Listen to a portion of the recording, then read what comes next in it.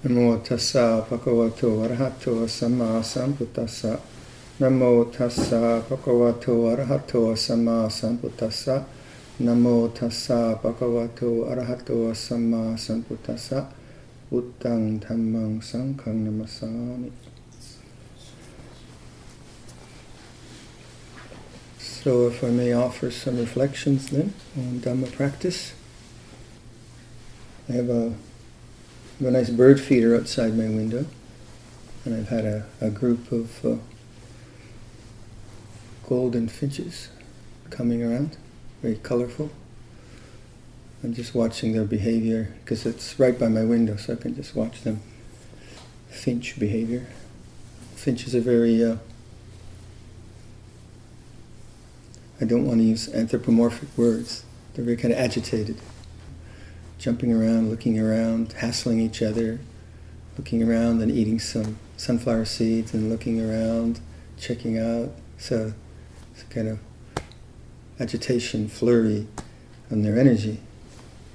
And then if you look at a heron, it's kind of the exact opposite, isn't it? You see a heron, if you're not looking, you only see him, it's so still. Just still, with its murderous intent to get a frog or something. So we're all humans, but we're also finches and herons. You know, all of us have different kind of conditioning and personalities. And we're not trying to make herons into finches or finches into herons. We're not trying to change our personalities into something that is different.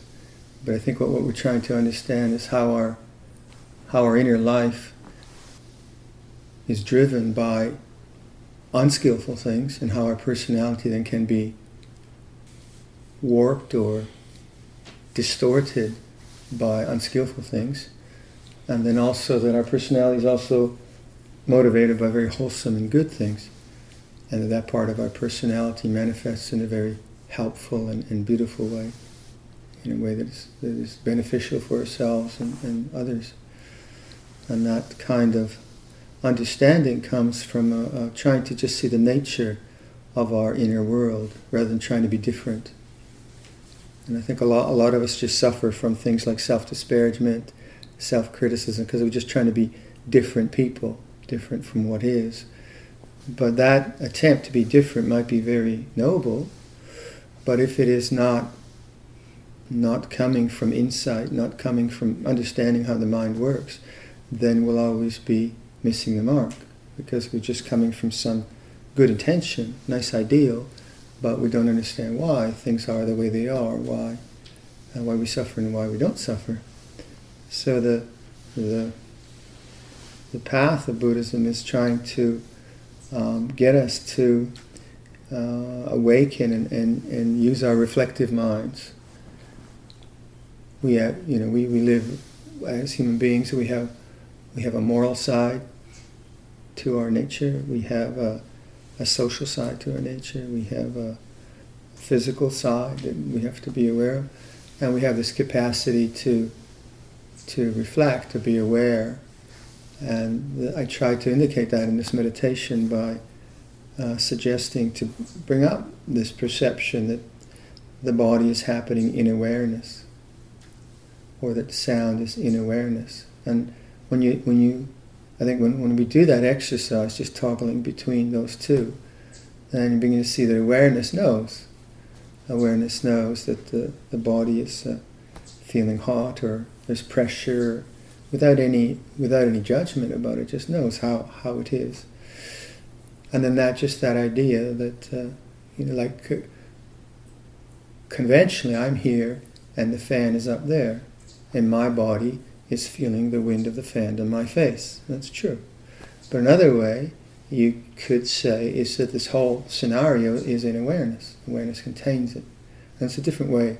It's a different way of looking at it. It's not some absolute philosophical position, but it's more like a way of perceiving life. It's a way of looking at life. And from that way of observing, you begin to be much more objective about not just the fan and the feeling of the fan, but the inner movement of your emotions, of your thoughts, of your memories, all the things that create a sense of who you are in the world and how you respond and react to the world. And the central theme, I would say, the central training in Buddhist meditation is to cultivate present moment awareness, to make that very, very important, present moment awareness. Now that is difficult to do because we tend to wander and think about the past and future, but it's not something that demands you feel any particular way. It doesn't say that you have to feel happy or unhappy, that you feel compassionate or not compassionate. It's not an evaluation of what your inner world is doing. Rather, it's an awakening to what your inner outer, this whole world is doing. So it's not a judgment. It's not saying anything about the quality of the experience, just saying, notice the experience as it is in the present moment. And that is emphasized, I think, in all mystical traditions. And it's terribly important, because if we can't really attend to the way things are, and we're caught in trying to get something else, or we're trying to get rid of something, or we have evaluations, we're trying to become someone else from some role models, whatever, we don't really notice the way things are, we can never get it right. Because it's only in that present moment awareness you know things are, then you can truly see cause and effect. You really see how it's working. So present moment awareness is a training that is enhanced by meditation. If you sit down and you decide to, whatever object of meditation one decides to do, whether it's a breath meditation or a body meditation or a mantra or whatever, that's going to require a very basic intention. And that intention is to do the work, to watch the breath, to chant the mantra, whatever. And that intention is underpinned by the intention to be present and know what you're doing and know how you're doing it, present moment awareness. And if you keep remembering that that's what's important, and you keep doing that for 45 minutes, then what you've done in your makeup, in the way your mind functions, is that you've given power to the capacity to be aware of the way things are. Right? And that's a very important power. Now even if you thought for the meditation your mind seemed to wander a lot and you're restless or whatever, just the fact that you made the deliberate intention, I'm just going to try to notice my breath or notice the way things are, you keep remaking that intention, don't you? You wander off and you find you're thinking about work or whatever, and then, oh yeah, you come back, you keep remaking, re-intending. And this kind of determination is not, it's not from a place of trying to get rid of, it's not from a place of trying to become anything, it's simply from a place of, well, what is this moment really like? What does it really mean? So it's a kind of precision. I was thinking about this word precision because I'm trying to make a jig for finger joints. And I have to get this jig down to like a 32nd of an inch. To get the accuracy right or the whole thing won't work. It's quite hard for me. So I was just thinking, well, what do we mean by precision in our Buddhist life, in meditative life, in a contemplative life? It seems to me what precision is the capacity to really, really know this moment just as it is, without any additions, without any commentary, without any demand that it be different than it is. That's not the end, but that's the beginning. That's the beginning. You kind of really, really wake up to this moment just as it is. And that's the ongoing mantra you kind of hear from Buddhism. This is the way it is now. And that, it's obvious. What other way could it be? It's sort of a truism, isn't it? A tautology. It can only be this way. But actually to really know this moment and to stop and listen to this moment and really know it just the way it is very valuable. It's very, very valuable, because then you are truly awakened. Then you are truly awakened. And if I can sustain that, if we can sustain that for 2 moments or 3 moments, what we see is we can see what kind of elements are coming into consciousness, elements which are wholesome or unwholesome. if we can sustain that well for 5 minutes, say, for 5 minutes, that kind of clarity of presence, and then within that 5 minutes, let's say you're meditating, and you can sustain that presence on the body for 5 minutes, and then you start to feel discomfort in the hips, say, 5 minutes, and discomfort comes up in the right hip, say. What you've now seen is you've sustained the body in awareness. Right? You sustain body awareness, and in that you see change. You see the arising of discomfort and pain, and you see how from that discomfort and pain you start to think, and you start to get restless. You see how you think about, the clock, should I move, should I not move? You see how the mind becomes agitated with pain, and you have a choice. You have a choice. You see, as the mind becomes agitated, you say, I think I'll just notice pain just as it is. I think all of us who are meditators have done this to some degree. Otherwise, we wouldn't be here probably. But you make a decision then. You make a decision rather than reacting to the pain. I'm going to just notice the pain just as it is, and you come back to that same primary intention. Pain feels this way, or discomfort. Say maybe discomfort's better, and then you see that you can be with discomfort and be peaceful, or discomfort can make you restless. You begin to see how. Yeah, okay, there is discomfort, but I don't have to attach to it. I don't have to follow it. You get this insight, don't you? You get this insight. And from that insight, you see, well, what's really important now, take care of the body, don't hurt it, but come back to peaceful coexistence with discomfort. Come back to that. And all of us do that. And what's interesting about discomfort and pain in the meditative life is that it's a great teacher. It's a really wonderful, certainly for those of you who are sleepy, if you get pain, it's good, keeps you awake. But it's a really good teacher because it's a kind of basic paradigm of how we suffer as human beings. So discomfort comes in the body, and what have I done? First of all, as I said, I've sustained awareness long enough to notice the arising of something, the arising of the unpleasant, discomfort, right? And through experience, I see that, when discomfort arises, I just want to shift my body. I want to shift. But now I notice, this wanting, I want to shift my body. And I said, no, that's restless. What does restlessness feel like? And I come back to present moment awareness. And I come back to the discomfort. But now the discomfort, I'm not moving on it. I'm not reacting to it. I'm able to be with it. And it's peaceful. Now, at some point, that discomfort gets to pain, and I have to move because the body needs to move, and that's fine. But, pain is useful. It tells us, get out of here, you're going to get hurt. But in that 5 or 10 minutes, you have a really beautiful lesson on how the mind works. It's not just about the body, it's about the mind. And that lesson is insightful. This is what, say, if you think about like Vipassana meditation, that capacity to observe the way things are, to observe change, to observe the arising of the unpleasant, to observe the attachment to the unpleasant, to make a choice and not just get restless, but go back to just this moment the way it is very insightful, very insightful. And that registers in your mind in an intuitive way, not just in an intellectual way. It's not just about reading a book.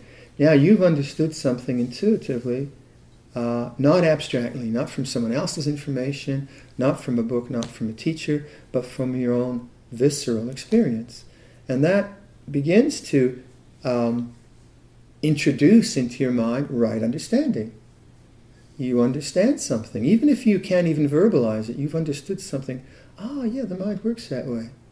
And all of us who are, have been meditating a while, I talk to anyone, when you started meditation, how long could you sit? 5 minutes? 2 minutes? It was really hard.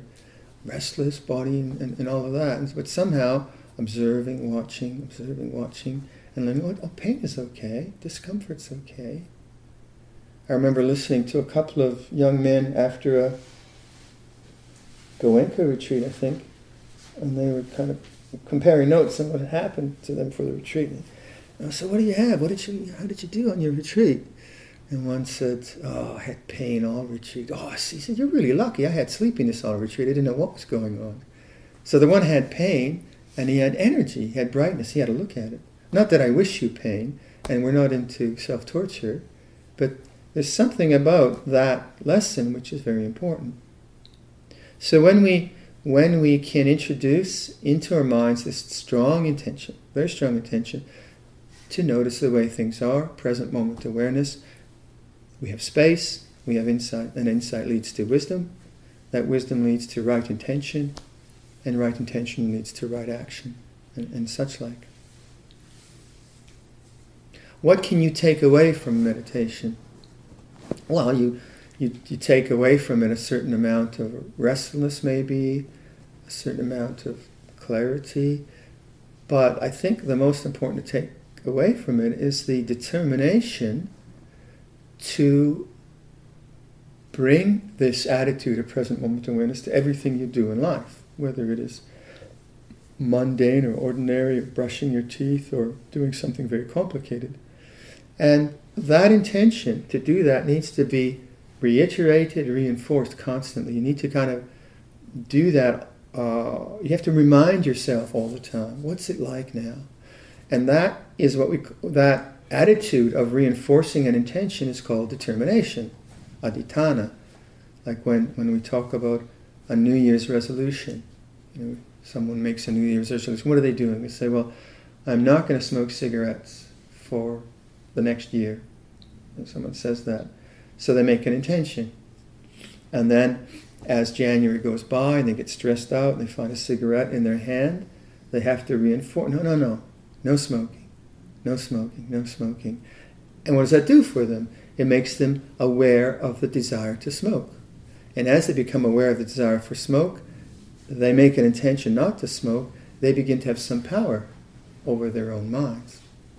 Now in the same way, I doubt if we have very many smokers left in this room, but not a problem.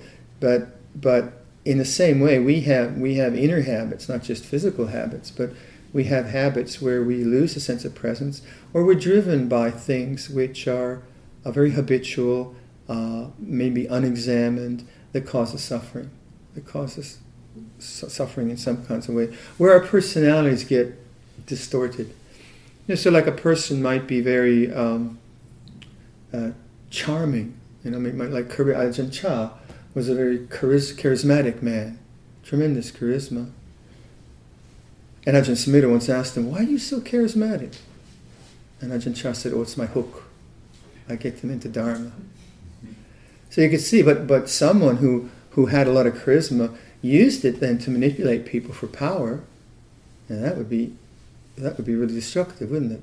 So the personality might be charismatic, but then the use of charisma from compassion or from greed would be skillful or unskillful. Same, another person might be very quiet, very kind of solitary, not into people, very solitary. And that solitude might be very skillful. The person might be very, very quiet, very calm. Or the person might use that solitude because they're fearful. They don't enter into complexity or into people relationships because they're afraid. So that kind of solitude with the fear would be unskillful, and it would perpetuate fear. Whereas the other kind of solitude would be quite skillful. So as I was saying earlier, that it's not about our personalities where we're coming from.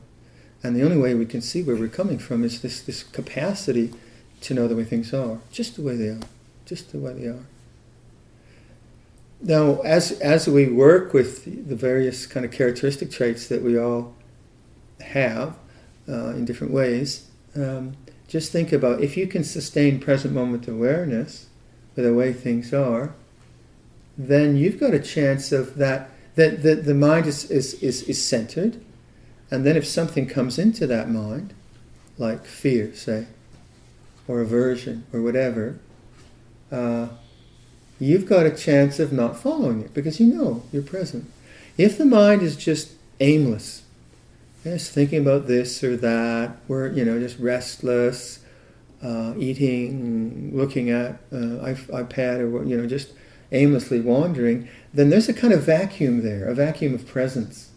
And in that vacuum, things come up. You get waylaid by memories or fears, and then your mind just runs with them. And then then there is no real freedom. There's a kind of victimization. The person becomes a victim to all these things. So when we make the intention to present moment awareness, we try to really act that out in the way we're living. So classically, we're always hearing this in Buddhism. It's like when you eat. When you chop vegetables, chop vegetables. When you doing gardening. When you're talking to your parents, talk to your parents. Huh? And so that you need to make an intention. You need to reinforce that intention. So if you're preparing your meal, and you're doing let's say you're doing breakfast here, and you're doing the fruit salad. We had a big debate this morning about whole fruit or cut fruit, but that's another thing. And you're cutting up the vegetables. You make an intention now to cut the vegetables. It doesn't sound like much, but if you're really good at cutting the vegetables, you're going to be thinking about all kinds of things. Now this isn't like slowing everything down and chopping, but it's like really just being present to what you do, being present to what you do. Then when you're talking with someone, to be really like, how do you communicate? How do I communicate? What is communication? And there you can learn a lot. If you're really present to the way things are, and you're talking with someone, you can see so much reactivity in your mind, so much sort of sense of doubt or being put upon, or because the mind is very, very responsive to other people. And you learn a lot about yourself that way. You learn a lot about yourself. And from those insights, you begin to see what part of your character, your personality, is driven by fear, what part of it is driven by greed, what part of it is driven by ignorance, and what part of it's really skillful and wholesome. And you learn very skillfully that, yeah, that's a really good trait. I'll try to develop that and make that stronger in myself. And this way of talking with people to get something from them or put them down, I'll try to be more aware of that as that comes up. So again, you reinforce present moment awareness. So let's say a person that you find, let's say a person who uses speech in a kind of put down way. They use speech to just a kind of arrogant, bullying put down way. And they begin to see, well, that doesn't bring me happiness. It doesn't bring beauty in my relationships. It's not, and I get a lot of regret and remorse for speaking that way. Then that insight, oh yeah, I'd like to work on that. I'd like to be more aware of the arising of this kind of put-down speech. Now that's not a judgment that kind of speech is wrong. It's not saying you should never talk that way. No, it's saying that when that arises, if I have present moment awareness, if I'm really, really focused on the present moment, I'll see that tendency to put someone down, I'll see it arising, and I'm going to try not to go there. It's like giving up cigarettes. I'm not going to try to go there. And if the habit's very, very strong, I'll probably go there. I'll probably say, you're a turkey, you're hopeless. And then I'll walk away. But because I'm sincere, and I see the beauty of compassion, and I see the remorse of unkindness, I want to move to a compassion. It's natural, isn't it? Compassion is something that is really uplifting. I want to move my heart that way. But still I have these, I can see these tendencies coming up. Now, I'm not saying that they're wrong, but I'm saying if I just know them as they come up, I don't have to follow it. And it's the same like with discomfort of the body. I see the discomfort coming up, and I learn that even though that discomfort is there, I don't have to follow it. I can make a different kind of a choice. I can make a choice to, no, it's okay, it's just discomfort. Just discomfort. So the same like in speech. The impulse arises to put someone down, and I notice an impulse, I see, this is some power game or whatever it is. No, I'm not going to go there. And I begin to free myself from the impulsive nature of personality, and I begin to able to manifest the really beautiful qualities of compassion and wisdom in a way which is not, which comes from insight and authenticity rather than just some idea that I should be compassionate. The more we reinforce this capacity for present moment awareness, the more we make that intention stronger, the less the unskillful states of mind can overwhelm us. They just can't come in there. If I'm present to the way things are, I don't create that vacuum where things can come in, right? So it's very, very important.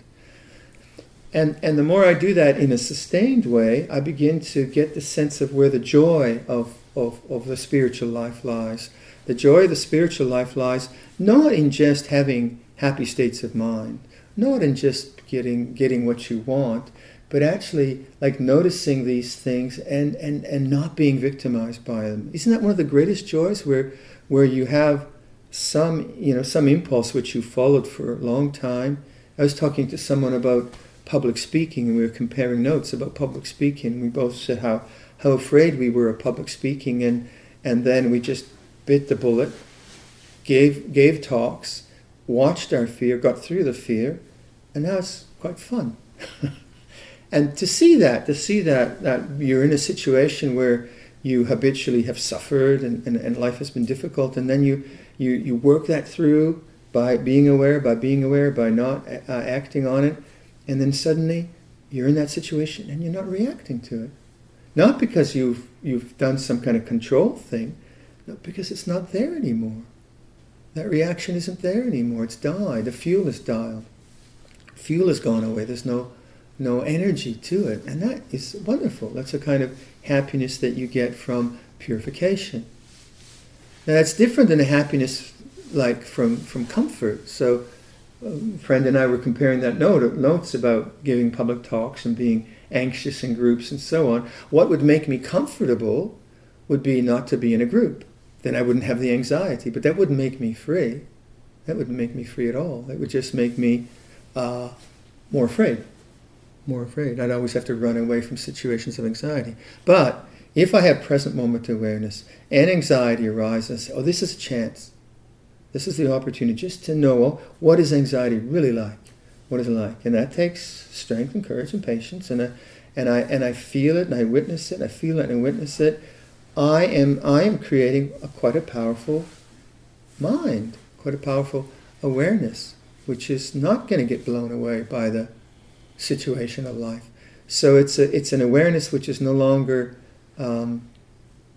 conditioned by or dependent on situation. It's not situational. It's free. So freedom isn't like having no emotions or having no negative emotions. It's not that. Freedom is knowing, oh, this has arisen. This is skillful. This is unskillful. Not going this way, but maybe going that way. That's quite a beautiful kind of freedom. So even within your fears and angers and old habits, you say, well, that's just a habit. That's not who I really am. That's a wonderful kind of freedom. Wonderful kind of freedom. If, however, you think that freedom is some kind of ideal where emotionally you never feel anger, you never feel fear, you never feel greedy, and all the rest of it, and you set up a model of what freedom is, and then you try to plug in your personality into that model, you're going to suffer a lot. Monks do this a lot. We have some very, very accomplished teachers and role models, very accomplished, enlightened beings that we can compare ourselves to. Exhibit ABC, and then we can say, okay, that's what I should be, maybe. And then here I am, struggling young monk, and I'm not like that. And then I take that model of what I should be like, and then I compare myself to that. I shouldn't be there. So I try to get rid of that to become that. But that's not awareness. That's desire. That's not really wisdom. It's just attachment to ideals, isn't it? One often reads about difficulty women have with body size, kids, teenagers, getting the right body size. Horrible kind of torture to always be thinking about your body size, always worried about your body size. I mean, I never had that at school. We just ran around and those kinds of influences. Maybe because I'm a boy. I was a boy. Many have different. But society does that to us. What we should be, how we should be, how what the peer group does, or what the in group does, or whatever. And then if we try to model ourselves on that and become something else, we're not really mindful. We're fearful. We're fearful. Whereas the transformation which takes place from mindfulness is from really understanding cause and effect. Really seeing that with these kinds of practices, with this kind of awareness, with these kinds of intentions, I get a good result. I know that. You can tell me what you want, but I know I get a good result. You may not like me, you may not like the way I look and what I dress, but I know I get a good result. So you're free of external evaluation. External evaluation can be very helpful. Can say, you're dumb, or your language is really inappropriate. That can be very, very helpful. But that sense of really where transformation takes place is always from your own heart, from your own wisdom, from your own strength. And so that sense of idealism is not really what we're on about. It's always the language of Buddhism is the language of letting go, the language of non-grasping. So how do you let go of an arisen, unwholesome state of mind? Well, first of all, you have to know it. You know it's arisen. You have to know that's unwholesome. I'm not going to follow that. And then you have to be patient. So if I'm speaking with someone and I use humor to put people down, say, and I see that causes them confusion, it causes me regret and remorse, I make an intention. I'm going to not use humor to hurt people. Right? But I've done it for 30, 40 years, and I find, this is so easy. So I poke fun at people, and I say, that's hurtful. I don't want to do that. That's not compassionate. I want to change. That's a good, wholesome intention. But it's not a demand, I should never use humor. No, it's a suggestion to be awake. Be awake. How does this intention to put someone down, how does that arise?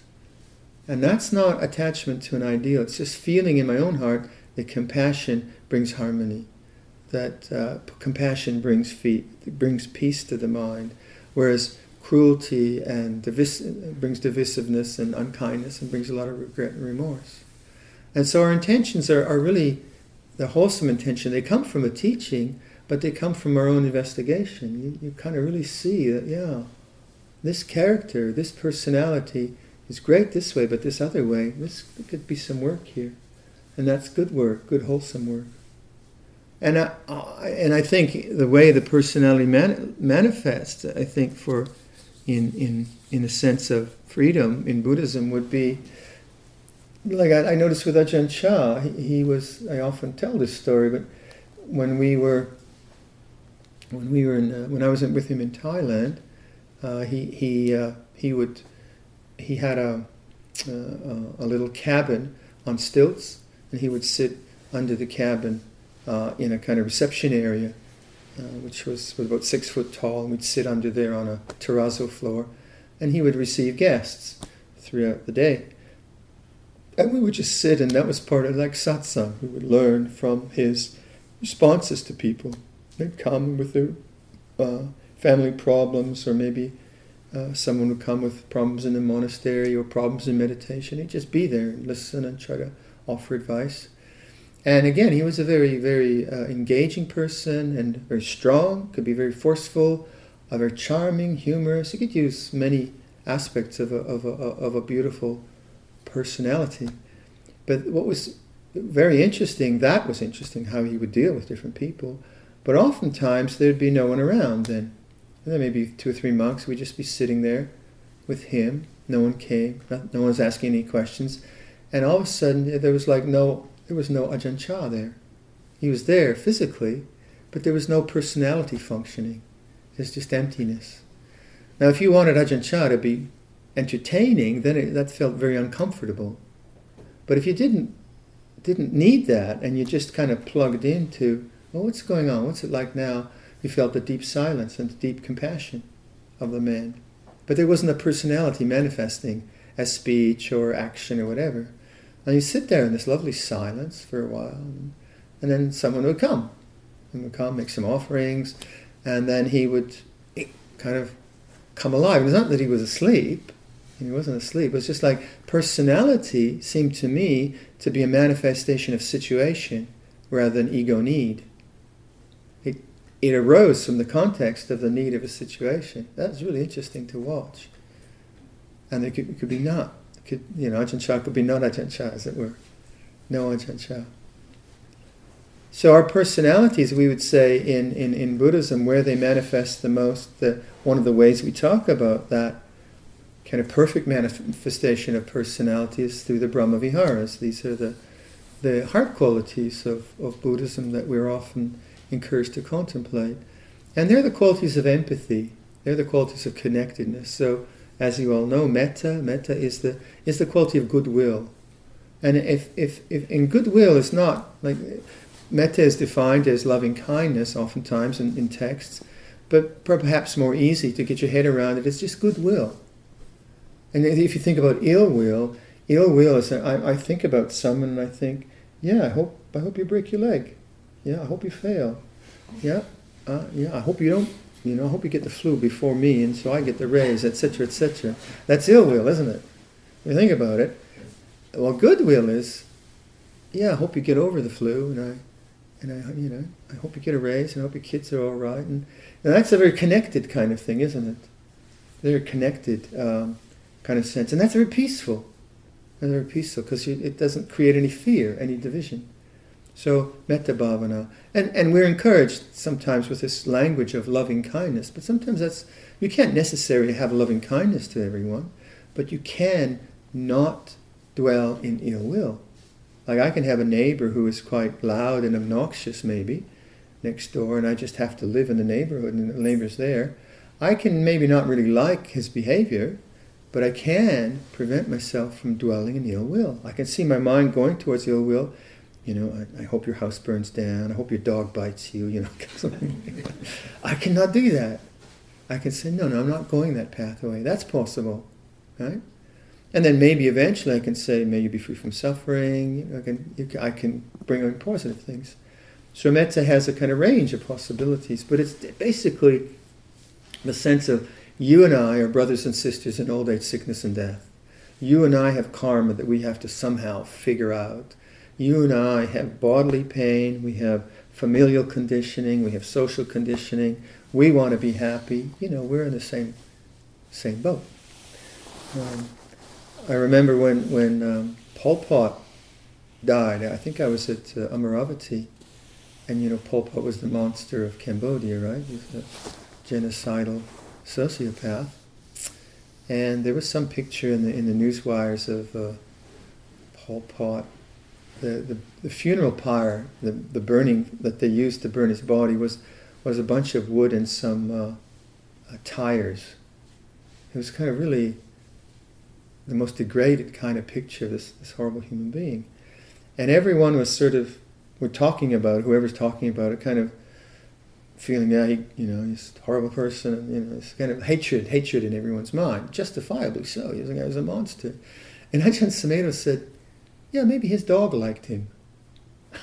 And what do you mean his dog liked him? And it was a sense of, no one should like this man. He's a horrible, horrible monster. And Ajahn Sumedho said, yeah. He was trying to bring up a sense of metta, not dwelling in ill will, even towards a monster. An interesting kind of take on it. And everyone's reaction to it was kind of strong too. So anyway, metta is one of the ways we talk about a personality that manifests from non-ego, from non-greed, non-hatred, non-delusion. It's goodwill, isn't it? Goodwill. And then karuna is the sense of empathy. So look back. Metta is the sense of empathy that we're all in this together. You and I suffer. We want to be free from suffering. Male, female, young, old, whatever, animals, humans. So karuna is the empathy of for those who are doing less well than us, sickness or loss. So we feel that. I think karuna is the easiest of these, where we see, like I've been reading a book about what's going on in Syria. Horrible, just horrible what these people are going through. It breaks your heart. And that comes naturally, don't you? You see these refugees going across the Mediterranean, trying to find refuge in Greece or Italy, and they're being pushed out of Libya, pushed out of Syria. No one wants them in Europe. A horrible, horrible kind of situation. And that empathy that we have, and I often, because my parents are refugees from Europe, and my brother was born in Germany. My parents are refugees from Latvia. My brother was born in 1945, 2 months before the war. I often think, what was my mother going through? She was running from Latvia in a war zone, having a child. I think, God, how difficult that would be. So when I see pictures of refugees, it sort of says, wow, that's a tough one. And that sense of empathy is what we call karuna, or compassion. When I see someone who is in bad straits, I feel that naturally. And it's the opposite of cruelty. Cruelty is the opposite. Tendency to be cruel towards someone is very invested in ego, a lot of ego. Mudita is the third of these, and that's the empathy of joy. And that one I see in my mind that we have joy when someone does something really beautiful and you appreciate their beauty, or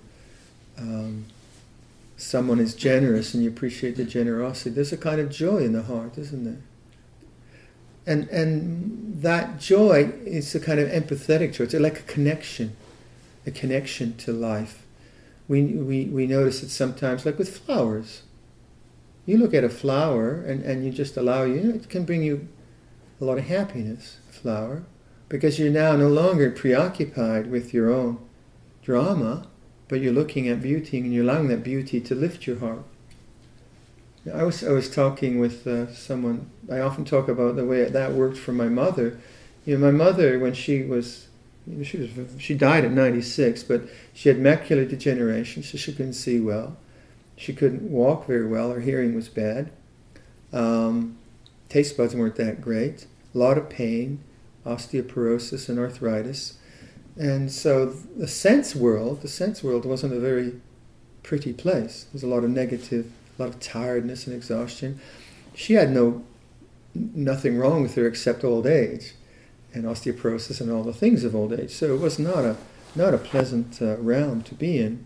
So I kind of made her a garden on the terrace, and we had lots of pot plants. And I just observed her, how when she went into that area with the pot plants, and it took a lot. I had to get a ramp, get her wheelchair over the ramp, and then it was quite an effort. So to get her from her room onto the patio, I had to do a lot of persuading, even though she loved it. And then she could only be there maybe for half an hour before she was exhausted. But that half hour where she was with flowers and with smell and with the touch of the green really uplifted her, took her away from her considerable bodily discomforts into a state of joy, And then she told me, she said she would just dwell on that joy for hours afterwards. She'd bring that up. And for me, I think that's what mudita is about. It's not about sense pleasure. Like if you absorb into some fascinating movie with lots of action and music and so on, that's just absorbing into sense pleasure, and that'll make you restless. But that, I think there is something in us which is joyous, it is, right? And that your mind can feel very uplifted. You look at the deer, right? You see the deer, everyone feels uplifted by the deer, except if they're eating my lilacs. Then you feel different. Then I have to go to metta. But so where is joy in our lives? Not just a sensual distraction, but that connectedness to life, connectedness to people. It's there. It's very, very important. When someone, with children, we do it very easily. A child has something quite lovely that she's done, plays a piece of music, or writes a paper or sews something fancy, and mom looks at it and says, "Oh, that's great." Mom's really happy. They had a really uplifted heart. And you could see that personality, that kind of personality, is also not preoccupied with themselves, not preoccupied with the ego. They have the space of mind to look to someone else and say, "Oh, good on you." So mudita is the opposite of jealousy. Jealousy and envy crush joy. Right? People say to me, I say, I'm going on pilgrimage to India. They say, "Oh, I wish I was going." That's not joy. That's envy. And it's not happy. No, it's good for you. You can go. I'm going to stay. Not a happy state of mind. So mudita is like this kind of sense of uplift. And again, because the mind's not preoccupied by the ego. The last of these, what we call the Brahma Viharas, and Brahma it means divine, and Vihara means abiding. So it's that which is divine in us, say. The last is Upekkha. And Upekkha is peacefulness, peaceful coexistence. So how does that relate to empathy? Well, to me, I think it's empathy with Dharma. And Dharma is the way things are. Dharma, so this is the way it is now. It's that empathy, yeah, it's this way. It feels this way. And when you keep connecting to that, you're practicing upekkha. Because empathy requires, I get out of the way, and I feel this moment. Physically, emotionally, mentally, socially, whatever you want. I'm really with this moment. And that comes back to that sense of precision. When I really know discomfort as discomfort, there's a precision there. You see, that takes you to upekkha. Or even something more strong, like anger. If you can stay with anger, it just feels this way, wait it out, you're developing upekkha. And upekkha is the result. You're practicing upekkha as well as getting the result. So these four, the metta, which is goodwill, karuna, which is compassion, mudita, which is joy, and upekkha, which is peace, those four, I would say, define the manifestation, where the enlightened being comes from in terms of their personality manifestation. But how that manifests is different. So one teacher is charismatic and one teacher is very solitary, very quiet. One teacher says a lot. One teacher doesn't say anything. Different ways of manifesting. But the point of it is not the manifestation, but where it's coming from. It's coming from a sense of openness and compassion and empathy. So I would encourage you to try to develop this kind of precision of presence. What's it like now? Not as a question, but as an awakened attitude, again and again and again and again. And that opens up a tremendous amount of understanding. Okay, I'll leave that for your reflection.